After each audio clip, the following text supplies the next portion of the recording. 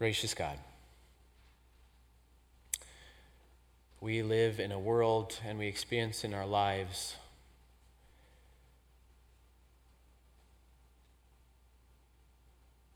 stones, hardened hearts. We pray that through your living word you might bring water from the rock. Bring us your life-giving waters and quench our thirst. In Jesus' name, amen. So if you were here last week, you probably have déjà vu. Last week, the Israelites were hungry in the desert wilderness, so they complained to Moses, saying, "You must have brought us out here to the desert to die." This week, same complaining and same accusation.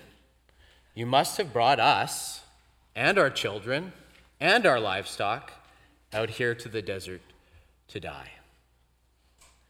The only difference is that this time they're thirsty, not enough water to drink. And God's response in each case is the same too. In response to their complaining last week, God gave them manna. God gave them bread from heaven. This week, in response, God tells Moses to take some elders with him to Mount Horeb. "I'll go ahead of you to the rock," God says. "I'll go ahead of you to the side of the mountain. When you're there, take your staff and give the rock a good whack. And when you know it, boom, water, just gushing out from a stone." So first they were hungry, and God fed them. And now they're thirsty. And so God gives them water to drink. Like I said, déjà vu, a repeat, the same pattern. They're out there in the desert escaping slavery in Egypt. They have a need, and God supplies that need. The problem is, though, that there is yet another pattern also. Each time they forget how it works. Every single time they forget. After all, they've experienced some pretty incredible things on their way out of slavery. In order to spring them from Pharaoh's domination, God first sent plagues. There were locusts, there were frogs, the Nile turned to blood. The Egyptian firstborn were all struck down. Then when they were finally released, God parted the waters of the Red Sea to escape the Egyptian army that was tailing them.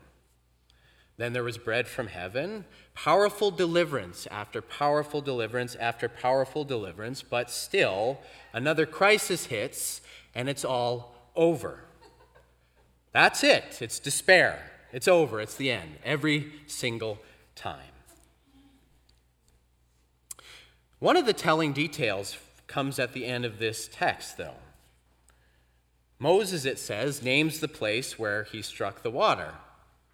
Massa and Meribah, he says. I mean, you can just imagine the tourist brochures after it's finally got a name. Sleep under the stars.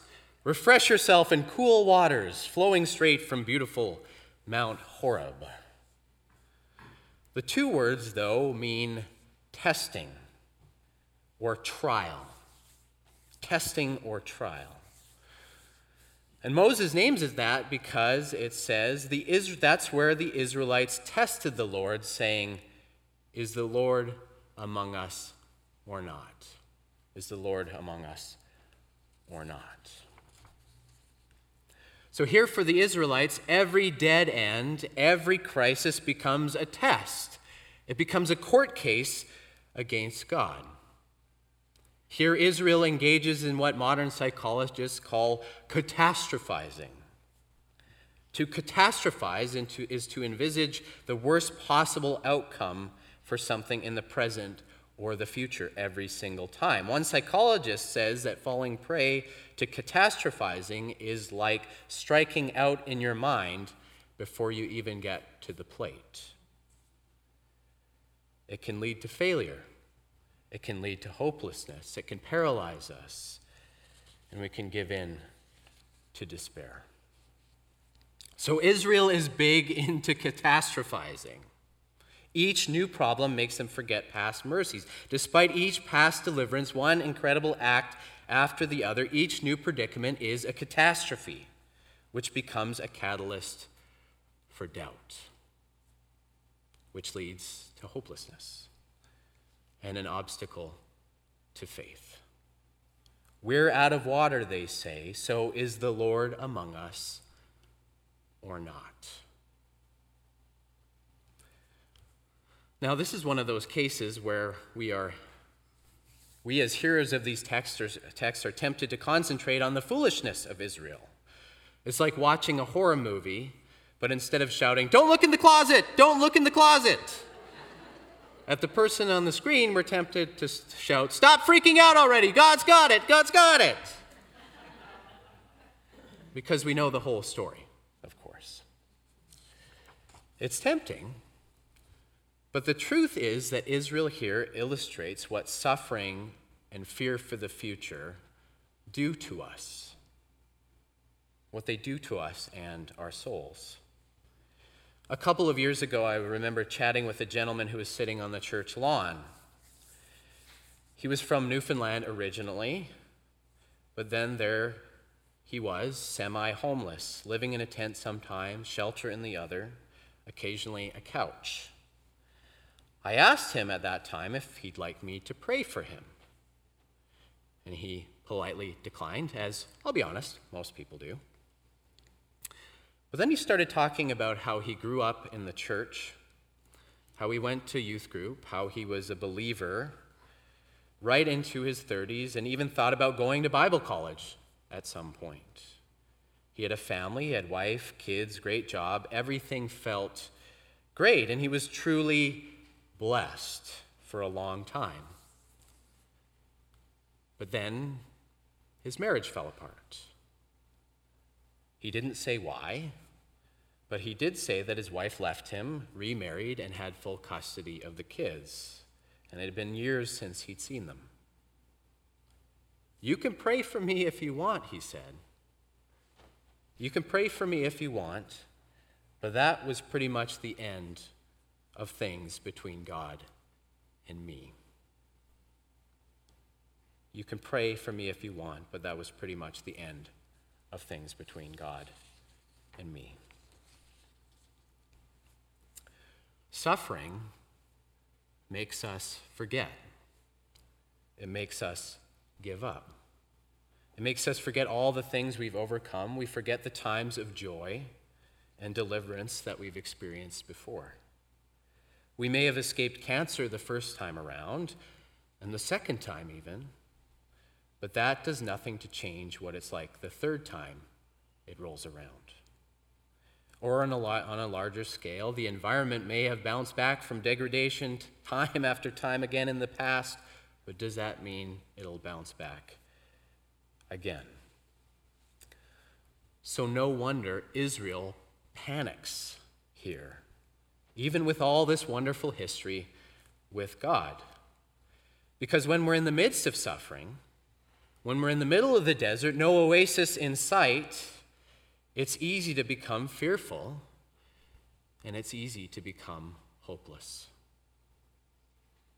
It's easy to give up on God even altogether, simply because bread from heaven one day doesn't mean there won't be thirst the next, no matter how faithful we are.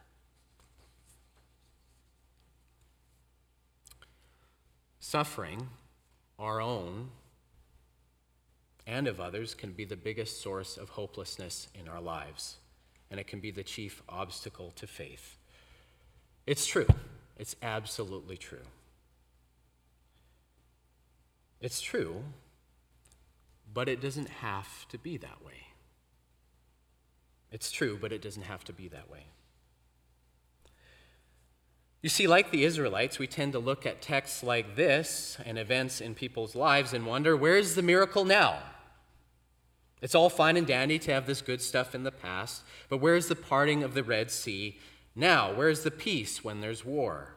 Where's my miraculous healing now that I truly need it? Where's the bread from heaven? Is the Lord among us or not? Where's God when God's people wander around thirsty?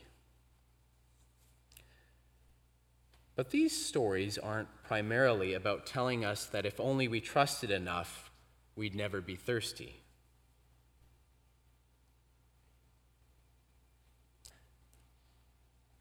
The great Old Testament scholar Walter Brueggemann puts it like this. He says, "The Bible does not everywhere assume God is present," he said, "but the Bible knows the places where God's absence is overwhelming." And this story, the story of water from the rock, this story, he says, is about God's inexplicable capacity to do well-being in a world that is shut down. This story is about God's inexplicable capacity to do well-being in a world that is shut down and closed and hopeless. This story is about a God who, like water from the rock, bubbles up unexpectedly in places where everything else has run dry.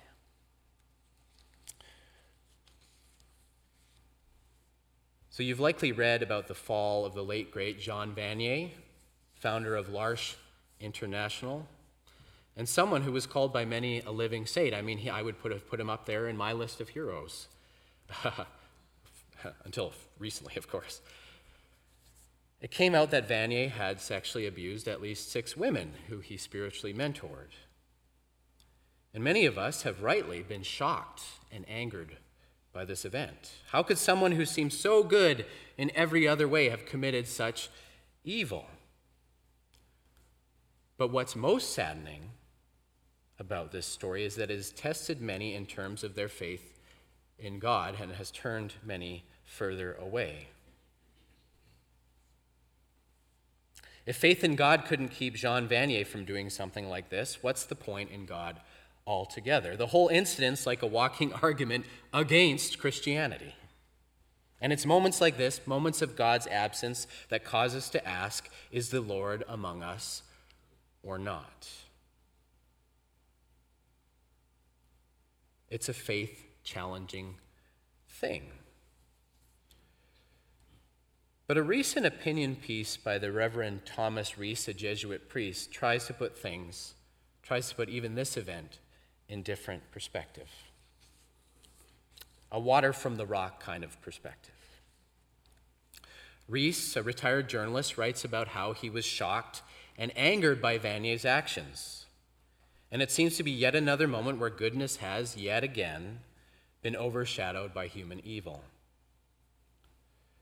However disappointing and heartbreaking it is, though, he says, it shouldn't surprise us. It shouldn't surprise us or cause us to lose faith. Our surprises, he says, instead should come from somewhere else. As a social scientist, he writes, as a social scientist, I am never surprised by sin, corruption, and conflict. I am a firm believer in original sin, for which there is lots of empirical evidence, although I don't necessarily blame it on Eve and the apple. For me, original sin is the reality that sins of the past provide fertile ground for sins in the present. Think slavery and racism. And sins in our time will make it difficult for people to be good in the future. Think global warming. What surprises me, though, he says, what surprises me is goodness, kindness, and love, which are signs of God's presence and God's grace in the world. Many people turn away from God, he continues, because they cannot resolve the problem of evil. How can there be a good God when there is such evil in the world? I have the opposite question. Granted that we have been struggling to survive ever since we crawled out of the muck, evil does not surprise me. I am surprised by the problem of good. Why is there good in the world? Given where we came from and the world in which we live, why is there love? Why is there self-sacrifice? These are miracles of grace. These are signs of the Holy Spirit, God's presence in the world. It is the Holy Spirit that pushes us upwards in our evolutionary journey beyond selfishness and sin to kindness and love. So, he continues, if you too are angry and depressed by the failures of great men, if all these failures are turning you into a cynic, don't let sin blind you to the presence of grace in our world. Instead, be surprised by love. Be surprised by love.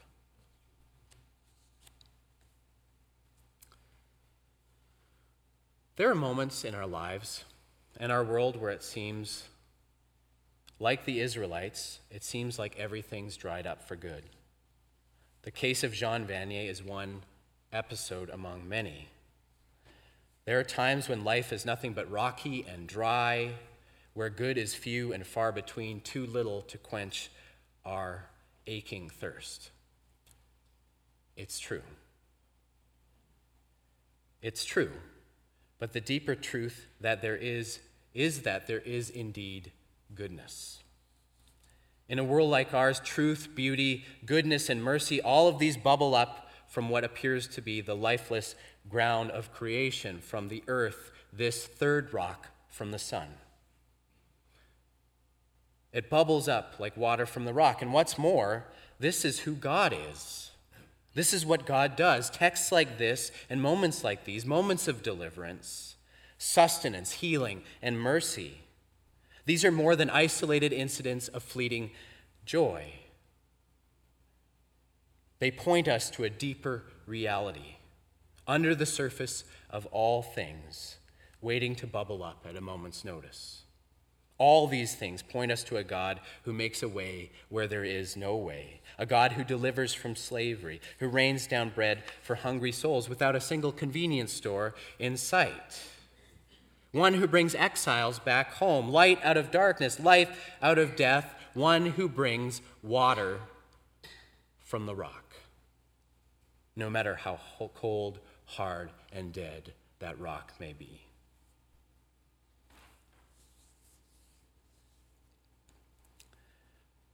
So, no matter which quadrant of life's desert you're wandering, no matter what you're struggling with, no matter how thirsty you may be, know this: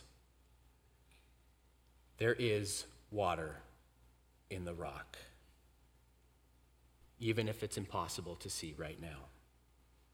So don't give up, don't lose heart, don't give in to hopelessness. Instead, open your eyes to grace and be surprised by love.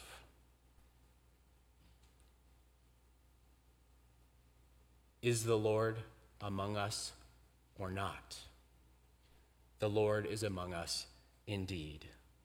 May these words be to you as Moses' staff reaching out to strike the rock of your hardened heart, from which the water of life will flow.